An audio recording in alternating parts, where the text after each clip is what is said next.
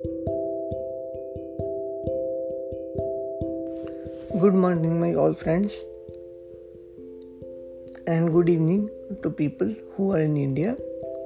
I hope you all are safe and fine. Today's my first topic of podcast is managing leadership. As we all know, effective management and leadership are vital in these times of complexity and fast-changing organization. But while good management, as it has been defined in the past, it is critically important in the day-to-day operation of an organization. It is not enough to help an organization move towards a vision. In the past, managers have been taught to focus on setting goals, planning, motivating employees, and coaching. While all of these activities are important, but they are not enough to help managers also be leaders of change. What do we mean by leader in the context? A leader is someone who guides an organization and its people towards a future vision for the organization. A leader recognizes the opportunities inherent in organizational change and make things happen to realize that change. A leader has integrity, credibility, and instills the trust of others in the organization to move towards the organizational change. How can a manager manage a leader? Here are 5 critical factors to successfully managing as a leader. First of all, show yourself. Leaders understand themselves and what they offer to the organization. Each leader has a distinctive personal style, and each leader recognizes that they will make changes in the way that reflect this style. Leaders who know themselves are able to assess themselves realistically and are comfortable talking about their limitations as well as their strengths. Self-aware leaders know that feedback is essential to their development, and they are eager to receive constructive criticism.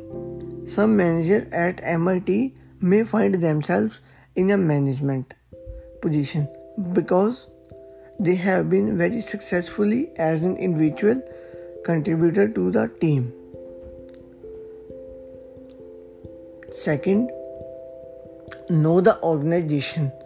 A leader's way of leading should be flexible and adaptable to the context and culture of the organization. A single constant style of leadership would not be effective in all organizations. Different organizations require different approaches to leadership. At MIT, your organization could be the institute-wide organization. Your specific department or your team within your department. Constantly, there are numerous subcultures at MIT within the bigger institute-wide culture. Effective management and leaders understand the context and culture of their different organization within the larger organization. They then use the strength of the organizational culture in their effort to implement change. Third one, build relationships. Managers who lead effectively pay attention to the interpersonal dimension of their role as a manager and as a leader. As a manager, they coach their employee to plan, set goals, and monitor performance. To learn more about coaching, see our article, Coaching. As a leader, they collaborate and influence people at all levels of their organization. They communicate and effectively grow the organization. and they empathetically to others regardless of their position or authority. Fourth one, create a vision. Creating a vision means that the person can change the future and literally see what the future could look. Someone who creates vision can see opportunities for change, is able to think beyond obstacles, and can recognize what is best for organization.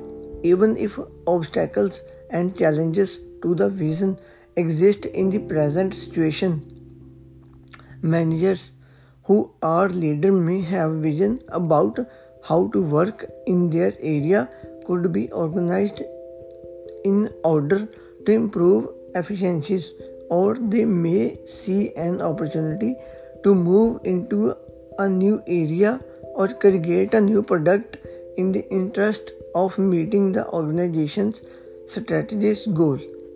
Creating vision requires a certain amount of creativity, thinking out of the box, and the freedom to explore.